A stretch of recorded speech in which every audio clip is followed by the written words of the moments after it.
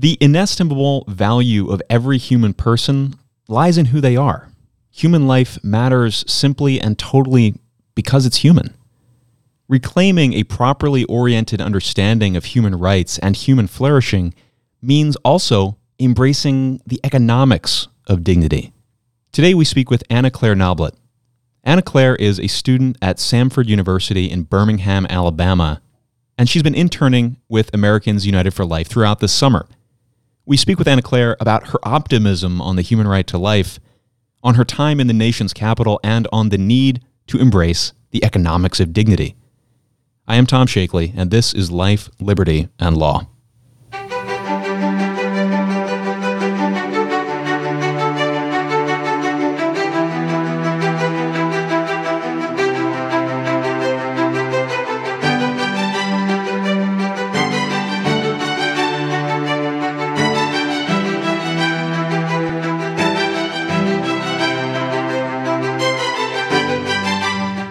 Welcome to Life, Liberty, and Law from Americans United for Life, where we advance the human right to life in culture, law, and policy.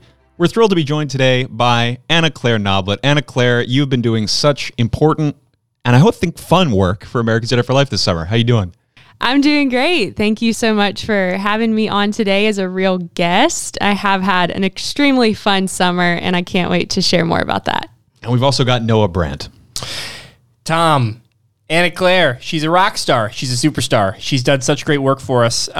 Tell us, Anna Claire, this is something we like to do with the podcast, do a little bit of navel gazing. What did you know about Americans United for Life before you started interning here? And what have you found out since you've been here? This is a good question. Yeah, I know. We've been here for 50 years. This is our 50th anniversary at AUL. What did you know coming in? Coming in, I had heard that this was a leading organization in actually changing American law at the state level and here at the federal level. And I had just heard great reviews from people who are in the DC kind of network of organizations who are all about furthering the pro-life movement. And from people in the DC community of organizations who are so passionate about the human right to life and working on that on different sides of the issue, Americans United for Life is really unique in its ability to have experts who are just so sharp and who know the law so well and are actually able to build coalitions not only here in DC, but in state legislatures all around the country. So I had really not heard much about it. And now, looking back, that one positive review that I got from someone who was helping me find an internship has proven true, and I really can see the impact of AUL all across the country. It's incredible. That's awesome. You are coming from Alabama. You're going in to finish your last year of your undergraduate studies, but you have been in the pro-life fight long before you came to us. Tell us about, you do a podcast like on your own with other students at your school. Tell us about that and other pro-life things you've done before you came to AUL. Absolutely. Yeah. So the spring of 2020 was when I finally acted on this dream I had had for a while of starting a podcast with other students to really just ask questions that we had about politics and what kind of these big words we were seeing on the news. It was kind of around the time where it was like impeachment and just all kinds of big words that I felt like people around me and even myself had a lot of questions about. And everyone in DC, of course, pretends to know what all that means. Right, it's not right. true. Exactly. So we make ourselves feel smarter by acronymizing things. Exactly. If there's an acronym for it, then you understand it. Yeah. So I was a political science student and had friends just going, "Why would you study that? I mean, it's so confusing." and so I started a podcast. She seemed normal on the surface. Yeah. Right. You crazy person. So I started a podcast called The Dual Citizen, and I'm a Christian. So for me, that means getting to kind of think about how policy and politics can be an avenue to show care for my neighbor. I mean, policies affect people's lives. And so tell us about the name. It's a cool name. What does the name dual citizen mean? The dual citizen. So not necessarily, I am only a citizen of America, but kind of legally speaking, but in this, it's the idea is that, I am an American, but I am also, as a Christian, I believe I'm a citizen of kind of this coming kingdom that really informs the way I live this life. And I am, that's a lot of why I'm pro-life, is that I believe that we have innate dignity because I believe in a creator who created people with love and with dignity. That means we have purpose and an ability to form relationships and to cultivate things, cultivate the earth and cultivate more relationships in the earth that can lead to flourishing. And so the first episode of my podcast was about being pro-life, and not in really the sense that I had even heard growing up, but in the sense that being pro-life is a lot more even than caring about abortion and seeing the end of abortion. It's actually a kind of worldview that affirms what a human is, what a person is, why a person is worthy of me being kind to them, or why a baby is worth having. But it extends past abortion into this kind of whole life pro-life ethic, right? So talked with a guy named Herbie Newell who wrote a book about whole life pro-life, and this was revolutionary for me because I was kind of tired of just being pro-life because of my faith, if that makes sense. Like I see so many other reasons why, even for someone who is not a person of faith. And I think this is really where we have to extend a lot of the arguments that people typically associate with being pro-life, even though, yes, I do affirm a lot of those innate dignity kind of arguments. It extends far past that for me. Well, right. And it's so important too, right? Because on the one end, whatever your faith background, certainly Christians live through for thousands of years now, the experience of let's say, secular or otherly oriented societies who don't want there to be, they don't want somebody to think of themselves as a dual citizen. Whatever they think their telos is.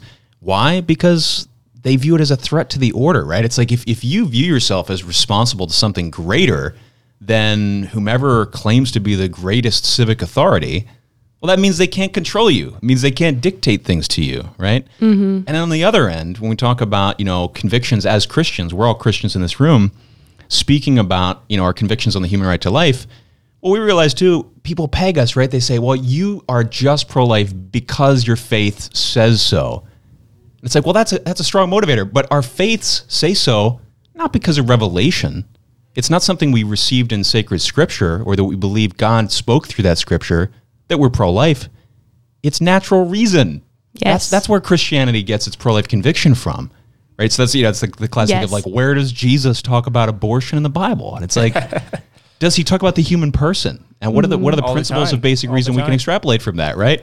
So it's like we are the people talking about reason and science, and we're doing that as Christians. Yes. You've had a lot of success, Anna Claire. I know you can talk about you do it with other students at your school. It's really, really well done. You've had some great guests. I know Yacinder bin Sass came on your show at one point.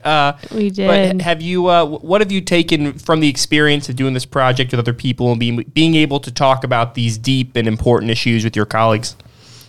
It's given me a lot of hope for the future. It's given me a space to ask questions unashamedly. I think my generation, I have a lot of great things to say about my generation and a lot of hope for the future, but we kind of take things at face value. We're satisfied with a tweet informing our opinions or decisions, and satisfied with maybe a pundit giving us everything that we think. And so I've found a few students and found a community within the people that the podcast has reached who aren't really settling for that and are willing to dig in a little deeper, whether that's by talking with an author and reading his book or her book and coming around to talk about it and unpack it and critique and affirm things in it and or paying attention to global events is something we've been trying to do recently. Just saying, let's look outside of ourselves in this immediate context and what's really happening to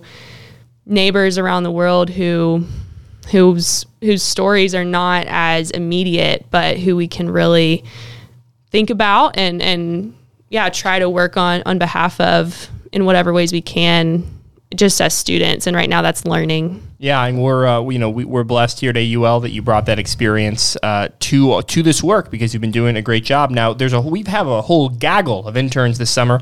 Everyone was fantastic. We've heard from some other ones. Abby Balmert, me and Anna Claire interviewed on Casa Teresa and her great pro-life work at the Pro-Life Caucus. We got to hear Tessie's voice when she read Hills Like White Elephants with Tom, which, Tom, you did a great job. I think you have a future as a voice actor. Oh, thanks, Noah. I'll put myself up on Fiverr. We'll see how it goes. Absolutely. But Anna Claire, you've kind of been doing different work than those other interns. You're the only intern who's been working on sort of the pro-life communications team. What type of work have you been doing this summer with us?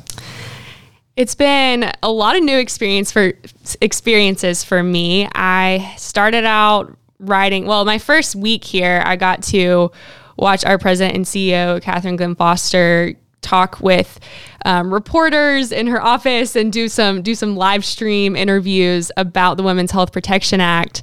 And really honestly get kind of hammered by the reporters who were just not sympathetic to our side of the issue. Yeah, you see reporters have an agenda, right? It was interesting. Yeah, it was interesting. But then we got to go over to one of the Senate office buildings and hear her testify against the Women's Health Protection Act. And that was really what launched me into, wow, there are some really pressing policies and Supreme Court cases that are huge landmarks in this movement. I mean, AUL's been around for 50 years.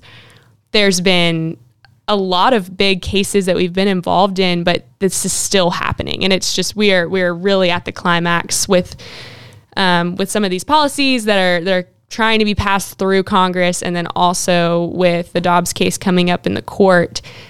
But my first project kind of was writing a reflection op-ed piece on the Women's Health Protection Act and letting the sass come through as an offended woman. It's offensive. That act is offensive. That it is. Yeah. It is. I think that women do deserve better, and they deserve better. Your piece wasn't offensive, though. Your piece was informative. Oh, thank you very much. Thank you. So I got to do that. I have gotten to help write some press releases and just some statements from whether it's Clark Forsyth or Katherine Glenn Foster. I mean, it is really a team effort here. What have you learned, Anna Claire, about the way that we try to communicate in the pro-life movement? And what have you learned about, when we're speaking to the media, we're going through these filters. There's so many, 90% of the mainstream media are going to be pro-abortion, these reporters, and we're trying to go through that filter and get across our message to the American people, the message for life. What have you kind of learned in that way? That's a really good question, and I have been pleasantly surprised by the way that AUL engages media. I mean, writing an op-ed or something, you're always going to kind of have, it's an opinion, right? You can kind of come at it with a little more emotion, but I think these reporters and the people that we're working with who may not agree with us are often surprised by our tone and rhetoric, and we are able to take an approach of, we really do want to care for women. And this is just we just kind of see caring for them a different way that you do. And we really think that abortion is something that is not quite as liberating for women as it's been advertised to be. And it's not, yes, it's about this child, but it is about the child's family and the lasting impacts. And I think people can see the compassion and the concern in the way that AUL communicates and in Katherine's story and in the lives of lawyers like Clark who have really, really looked at the law and he devoted his entire life to it because it is unjust, some of these decisions that have been made. And so I think there is a compassion and a, just just truly heartfelt commitment to things that are good for mothers and families. And I think that's kind of hard to argue with sometimes. One of the fascinating things I think too is going back, a year or two ago, Catherine Glenn Foster spoke at the National Constitution Center. She spoke on Roe, of course, but also on where the Supreme Court might be heading with it.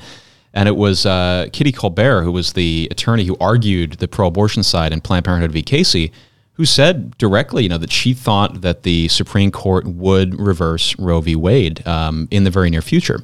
And so we certainly may get an opportunity with that with Dobbs, but one of the things that struck me, was seeing and being able to speak to her afterwards and realizing that, Ms. Colbert and Clark Forsyth and so many of the folks who have been involved in these issues, whether for or against, whichever side, actually know each other, right? Mary Ziegler, you think, another great, scholar and historian of the abortion issue, has a working relationship with the people on both sides of the aisle. She engages with people on both sides of the aisle. You just look her up on Twitter to see that in action.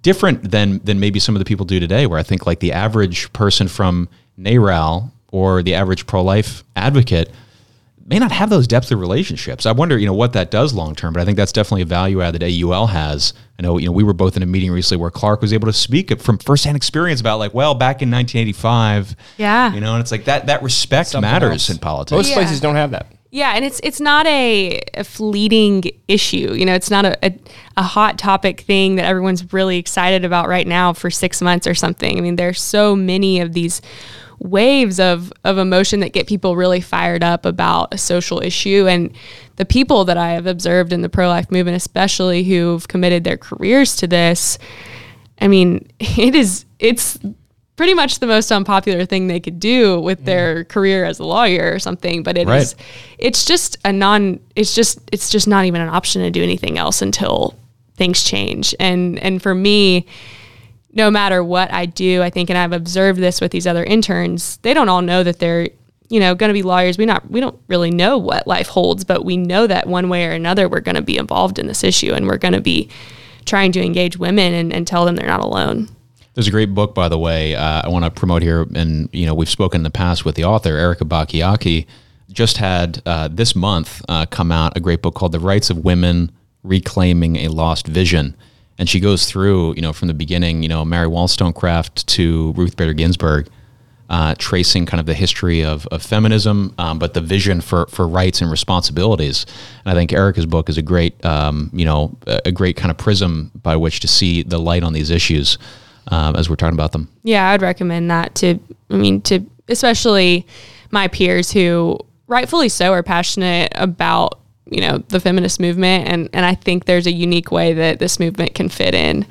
And it's a much more bipartisan issue, I think, than it seems, because like I said, this isn't something that only a person with a religious background can get behind. I mean, it should be personal for all of us, because abortion makes a statement about our own worth and defines the value of our lives based on what we do or the situation we're born into, and if we're wanted or not. And I think that should really strike a very personal chord for all of us. And it's not quite as partisan as it seems. Oh, that's Erika's story too, right? Remember that? No, when we were talking about her, when we were talking with her, was her own experience, right? Going from basically functionally atheist, pro-choice to pro-life, seeing those principles exactly they're talking about, Anna Claire. It's a powerful story. Anna Claire, I wonder, so you have roots in Alabama, which is a great state.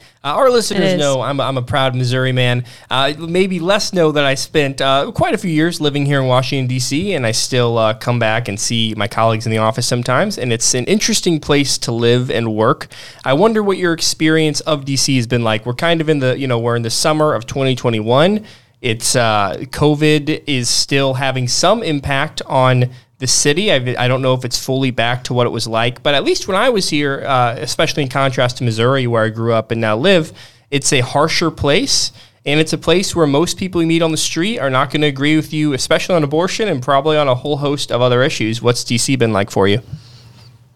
I've been encouraged because I've gotten to be surrounded by people who are from such different backgrounds, but are all passionate about advancing the human right to life. And my fellow interns at AUL are from Massachusetts and Arizona, and these places where they are much more alone in this way of thinking and this worldview, I guess you could say, than I've ever experienced. And so I know we're all very, very happy to have each other going forward and just feel, surrounded by people who, we're always going to be cheering each other on. And like I said, we're going to stay involved in this effort one way or another. So that's been great. I think the community isn't quite as hostile as I expected, just from always, seeing DC on TV or something like that. So I've been talk about it on podcasts. Right. But I will say I had an experience.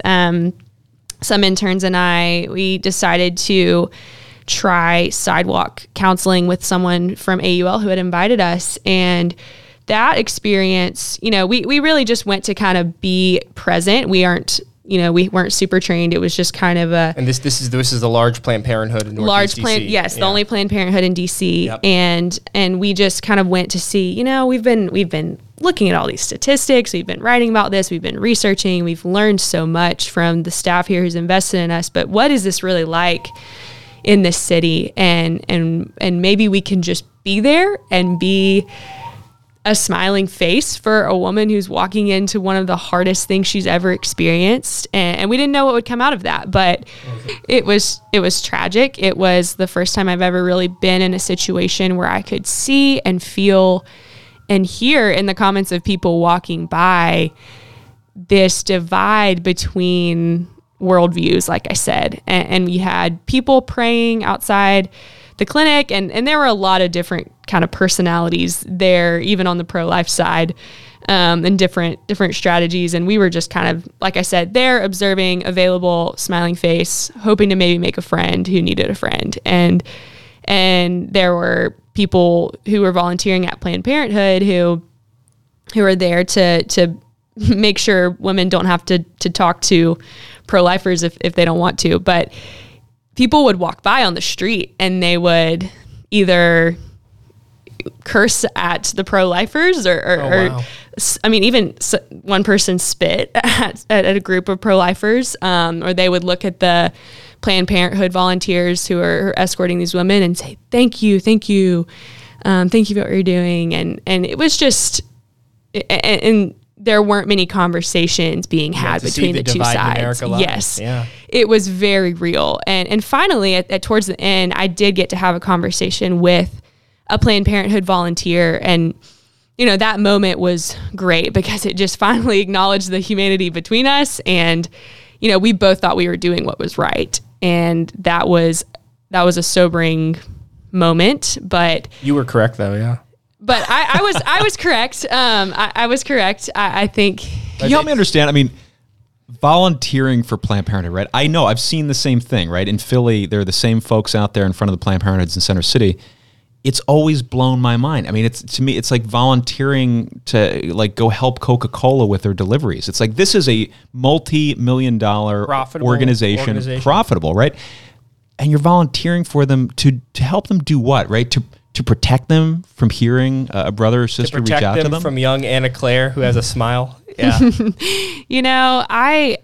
I'm not sure. And I think that's a really scary moment for women. I mean, I cannot imagine being in their shoes. And I think, maybe the way I look at these volunteers is they're hurting. They're trying to maybe justify a decision they've made and justify a way of life that they've been living that relies on abortion. And there were men volunteering. It wasn't just women. And I'm just confused, but I think I saw a lot of pain in them that really just kind of points to once you kind of get sucked into this funnel that Planned Parenthood has created. I mean, if you're wrong, you're really wrong. You know what I mean? If you've had abortions and you've been perpetuating this, supporting this, celebrating it, and then you realize that it's wrong. It's easier to double down. it's much easier to double down. Yeah. And so that's kind of what I saw in those volunteers. And that's why there's not a whole lot of room for persuasion if you're that far in.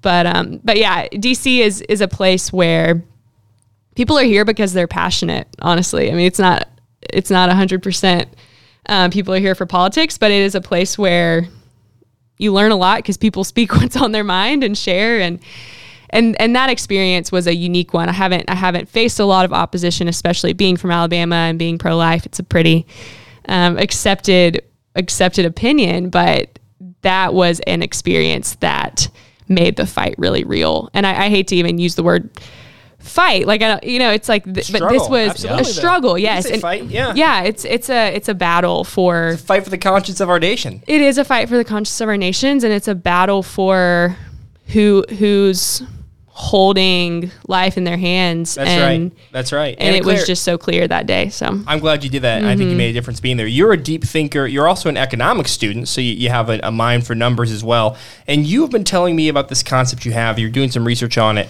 right? The economics of dignity. Tell us about it. Oh, the economics of dignity. I am so excited about this. And it really comes from just, so I shared, I've kind of grown up pro-life and have been thinking about ways to make that more than a issue that I vote on or something. I mean, I've been really wrestling with this for a few years now, and I do think it's something that extends past party lines to all different kinds of human dignity issues and ways of defending the defenseless. But I'm sitting in class this past spring, and I will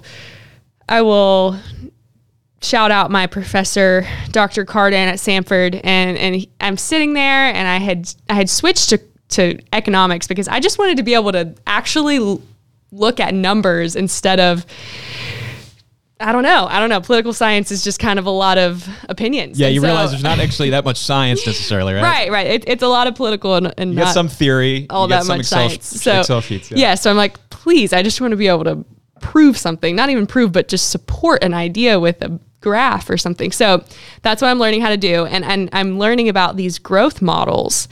And if anyone has a background in economics, I'm talking about Robert Solow. I'm talking about Paul Romer, I'm talking about Charles Jones, and these are guys who have looked at the big picture of economics, macro level, and said, what drives growth?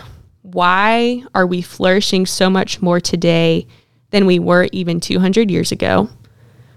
How have our lives gone from short and brutish and just survival a couple hundred years ago to the rich and thriving lives that we have today comparatively, right? Still brutish, but yeah. Maybe in DC, but yeah, so they've examined this. They're trying to kind of crack the code, and you might think, oh, it's all of these resources that we have now, right? And have we really had a different amount of natural resources during the past thousands of years? No. So what is it? Is it having fewer people per unit of said resource? No, our population is booming, right? Or at least has been for the past couple hundred years. So what is it? And the thing that they all come to the conclusion, that is the driving force of economic growth is ideas. And ideas come from people. And people have minds that contribute, and people have innovative ways of organizing the same amount of resources that actually make everyone's life better. So think about New York City 150 years ago. Could you imagine having as many people live there today as they do? I mean, no, it would be impossible. People would be, killing each other and just struggling for survival. Limited resources, right? Right, yeah. It would. Resources are limited. It's a fact. And so how have we advanced? Why am I, sitting here looking out the window at skyscrapers? or at least, DC version yeah. of skyscrapers. Nothing taller than the Capitol here. Yeah. Right. But why is that? It's because we learned how to organize resources in a way that allowed life to flourish for more people. And then I realized that could really apply to the way we think about abortion and some of these arguments that I've heard that if a child is going to be born into poverty, then it would be better for their life to not continue past even being born. And that abortion is so good because it is allowing women to work more, and it's making poverty actually decline. And I'm thinking, at what cost? Right. At what cost? And I'm all about women, having the equal opportunity to work. I'm all about that. And I think there is just a tragedy written into that narrative that says, well, it's one or the other.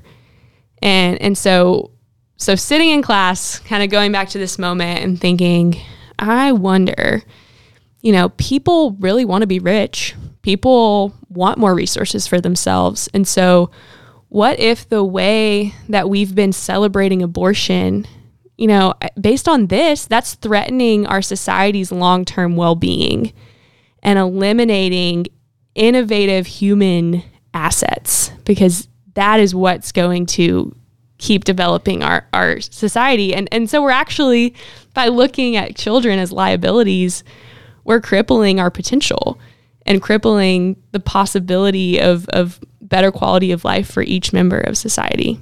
Yeah, right. There's that tendency that folks have to reduce even the human being, every member of the human family, to their raw economic potential. And the opportunity cost. Right. Not in the way you're talking about, where there's it's a broad-based conception of social capital, right? It's like you want to talk about how wealthy are we, like wealth properly, wholly understood. The wealth monetarily, sure, but also the wealth of your neighborhood, your community, your family, your city, your state. Is there depth there? Are there roots there? If there aren't, you might have more money in the bank account than anyone else in your town, and you also might be the poorest person there, right? Yeah, that's true. And it's not I don't think it's an argument that is worth the solution we've created of abortion. To kill. Yeah. To kill. I mean, that is such an extreme solution. And it's not even a solution. It causes more pain. It causes, the consequences of extramarital sex and relationships to and it breaks ripples down across responsibility. the spectrum, right? It's like we're not just whatever you think about abortion, right? We're talking about a whole spectrum of issues. They're interrelated issues that go down to the very end of life, or even the idea of ending your life prematurely. Exactly. Bloomberg Opinion had a piece out recently which blew my mind that you're making me think of with this line of thinking on basically discouraging grandparents or discouraging parents from asking their parents to help with their kids. And the line in here was this is the headline: think twice before asking grandma to be your kid's nanny. And in the Bloomberg Opinion piece, this is excerpted particularly from their Instagram post, actually, so this is just a small bit of the whole thing. They say, just because your parents love their grandchildren doesn't mean they should be their babysitter. Filling their days with watching your kids means that they'll miss the chance to pursue other interests, including, more important, at least financially, they may end up foregoing the opportunity to earn money. Oh my goodness. Yeah. So it's this is not what I mean by the economics of dignity. Right. It's like when you're a grandmother, Anna Claire, right? Do you want to be foregoing the opportunity to earn money? Like, yes, if it's to be able to spend time with your kids and grandkids. And that's why when I think about this, my future even and wanting to have kids and wanting to be a mom and kind of, on one hand, culture is saying, you have every opportunity, you can climb the ladder, empowering women. And on the other hand, it's not possible if you're a mother. I mean, in order to actually succeed, this is why we have abortion, is so that you have the same opportunities. And that's just... This is the namesake, by the way, of Bloomberg Opinion, the news place. Mike Bloomberg, right, famously during the 2020 campaign season, it came out that he had told, employees of his, on finding out they were pregnant, quote unquote, just kill it, is what was said. And, you sort of have to be grateful, at least for the directness that folks at that level feel. Right, at least they're the calling ability it to speak. killing, yeah. Right. They're not trying to paper over it, but, that's the raw reality of it. And as you're talking about this economics of dignity thing, I'm thinking of some great researchers. You're probably familiar with Dr. Tyler Vanderweel at Harvard. They have a great program. Harvard has the Human Flourishing Program at their Institute for Quantitative Social Science. And Dr. Vanderweel there, and there's also Brad Wilcox at the Institute for Family Studies, and Dr. Catherine Bacalek at Catholic University. Yep. All coming at these issues, right, and trying to answer the same things, which is, what is affluence properly understood? What is it doing? Yeah. So one thing that really has motivated this study, and it's something that I'm hoping to continue to develop along with some of the researchers you just mentioned. I mean, they've really blazed the way and are looking at fertility rates and kind of this breakdown of expectations of what a family is, like you're talking about. I mean, who is going to care for elderly parents if we're below the replacement rate of population? I mean, we're looking at some really big problems here, and the consequence is just a completely shifting view of what the family is. But okay, back to my point. I got distracted. But what really drove this is looking at, for example, a big global NGO nonprofit like the Gates Foundation or something, and they're pushing for abortion to be part of kind of humanitarian aid programs in Africa specifically. And they're looking at people who, these cultures, yes, they have struggles. Their lives look a lot different than ours in the US, but these billionaires are deciding that a child is better off being aborted than being born into this culture that person does not even understand. And pretty chauvinistic. Yes, it's this idea of philanthropic racism that has been spoken about. Yes. And so I'm kind of looking at it saying, why are we worried about population control if economics says that ideas and innovation and the value that a person adds through their creativity, through their personality, through their relationships is actually what has gotten us to the place where we are today. That's such a good point. And here's actually some economic truth, right? Here's some facts, which is if you average out the economic growth, like as in the ups and the downs, right? The peaks and the valleys, and you sort of get this average from the past 100 years, you know what it tracks pretty well with?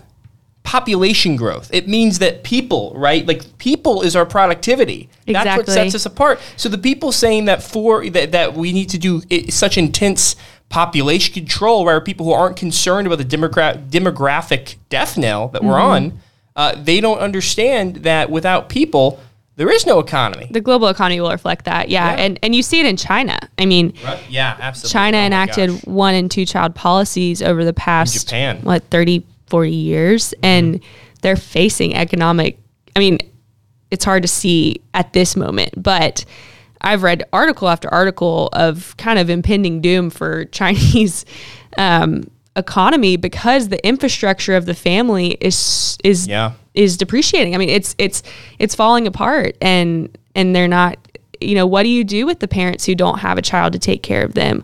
What do you do with all of the jobs that are empty? And it's just, I hope that we learn from that. I hope that we start to shift our view of children and family from convenience and control to, children are gifts. They have value to add. This is an asset to my life and my family and the world instead of a liability. It sounds trite, but they are literally the future, right? Without them, there is no future. Right. Without enough of them, there is no future. Right. We need to help too, I think, develop as a part of this idea of the economics of dignity, sort of an ethics of philanthropy too, because when it comes to the Gates folks or, pick your, billionaire, where are the questions? Who are the people advising them on what's proper to do?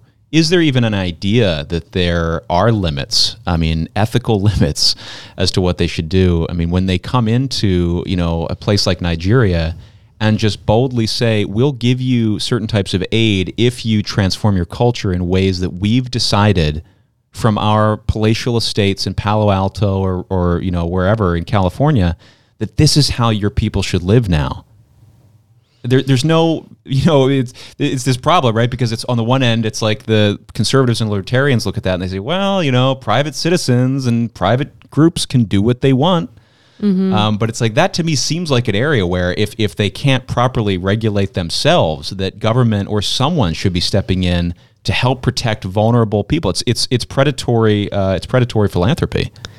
Yeah. Well, I guess my hope is that here we're talking about not only changing the law, but changing hearts and minds. And this is where, this is what we're doing today is talking about, wow, these big philanthropies who have billions of dollars in backing and who no one's really going to question. Who's the one standing up? And that starts, I don't have the answer on what especially the US government should do about that. But as individuals, what are we even paying attention? Do we care? Are we going to defend individuals at home and abroad from, like you said, what did you call it? Philanthropic racism? I mean, sure. It's a big thing that is so futuristic and it's eugenics. It's saying I'm going to come and help you deplete your culture because it's not valuable. Well, we've talked about before, Noah, that Elon Musk, Jack Ma, some of the rare elites at that level who've said openly, Musk was in a panel and he said, people keep talking to me about how the Western democracies can just continue to import immigrants, because there's the birth rate problem in those countries. He says, we're running up against a problem. Immigrants from where? Yeah. If we impose these population controls in countries that are growing the most, in African nations, in India, right? Yep. Yeah, his point is, where do people think they're going to come from? And he said over and over again that population collapse is going to be one of the big problems of the 21st century. I think relating to this, too, this economics question, Anna Claire, you're not, I think, talking right about, like, one of the classic things from, like, Cato Institute and elsewhere is we hear, some of these things come out and it's like, human flourishing is so much more attainable now because, look at the price of a refrigerator today versus 30 years ago. Or it's sort of this idea that like the poor today are really wealthy when you compare it to whatever. This is one of Tom's favorite topics. He hates that people's standards of living has risen. So it's No, it's a rejection of the GDP model of human happiness, right? It's like material prosperity matters, but like we make a big mistake, right? Don't we? When we think that that's all that matters. It's like now because I have a fridge, where the freezer's on the bottom and it's got 2 doors at the top, like I'm living. It's like, okay. Yes. What's the rest of your life look like? Right. And that's why I think when I look at the arguments that I see from the scholastic community who's supporting abortion and celebrating the way that it's decreasing poverty. And even there's a really famous paper by John Donahue and Steve Levitt that's become really popular. It's called The Impact of Legalized Abortion on Crime. And it, I think there's flaws in this study, but this is a super controversial paper. It's a super controversial paper, but they basically display and run this regression that shows, abortion decreases crime, and they're still ignoring the cost. Anna Claire, but what do they mean when they say abortion decreases crime? They're saying that if someone they're saying it basically. If someone... They're not saying someone, they're saying a certain type of person. If a certain type of person, yes. If we allow them to grow up, there's going to be problems, so we should just eliminate them. Right. And that it's like that's often minorities and people in poverty. And it's where Planned Parenthood does their most business. It is. So to your question, it's so much more, this idea of human flourishing is so much more than GDP. I mean, it's that different response, right? It's like, instead of saying, how can we share abundance? The response is, how can we help people eliminate more of their own? It's inverted. It's so inverted. Yeah. And I think how can we promulgate scarcity? Right. And is that bizarre? Yeah. We missed the chance. We missed the chance to affirm people in, Paul Miller, he has a great book. He kind of does these welfare type studies that that actually just affirm the responsibility and capability of someone who's below the poverty line temporarily, and gives them kind of an investment to help to not even help them, but to just like literally give the responsibility back to this person and say, you are capable, you and your community are capable of coming up with ideas to help each other and really create flourishing wherever you are. I mean, of course, material things like education and food are important. Those things are so important, but it looks different for our culture. It looks different for these cultures in Africa who maybe we don't understand what their standard of the good life is and the way that their cultures interact. And I think we're just simplifying it to a point that is so, that's denying the uniqueness and individuality and If we value like a truly thriving planet, a truly thriving global set of cultures, like it doesn't mean forming every culture, every nation into sort of like the most soulless version of a Western democracy, right? Yeah, even the American dream looks so different for so many different people. That's good. We're going to end on that note because that's a beautiful note on the American dream. And you're an optimistic person, Anna Claire. It makes me optimistic for the future.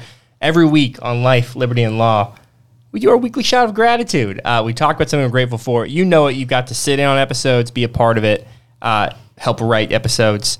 Anna Claire, what is something that you are grateful for? I am so grateful for my family because thinking about these issues, it always comes back to the family for me. And I think that's where we have to start.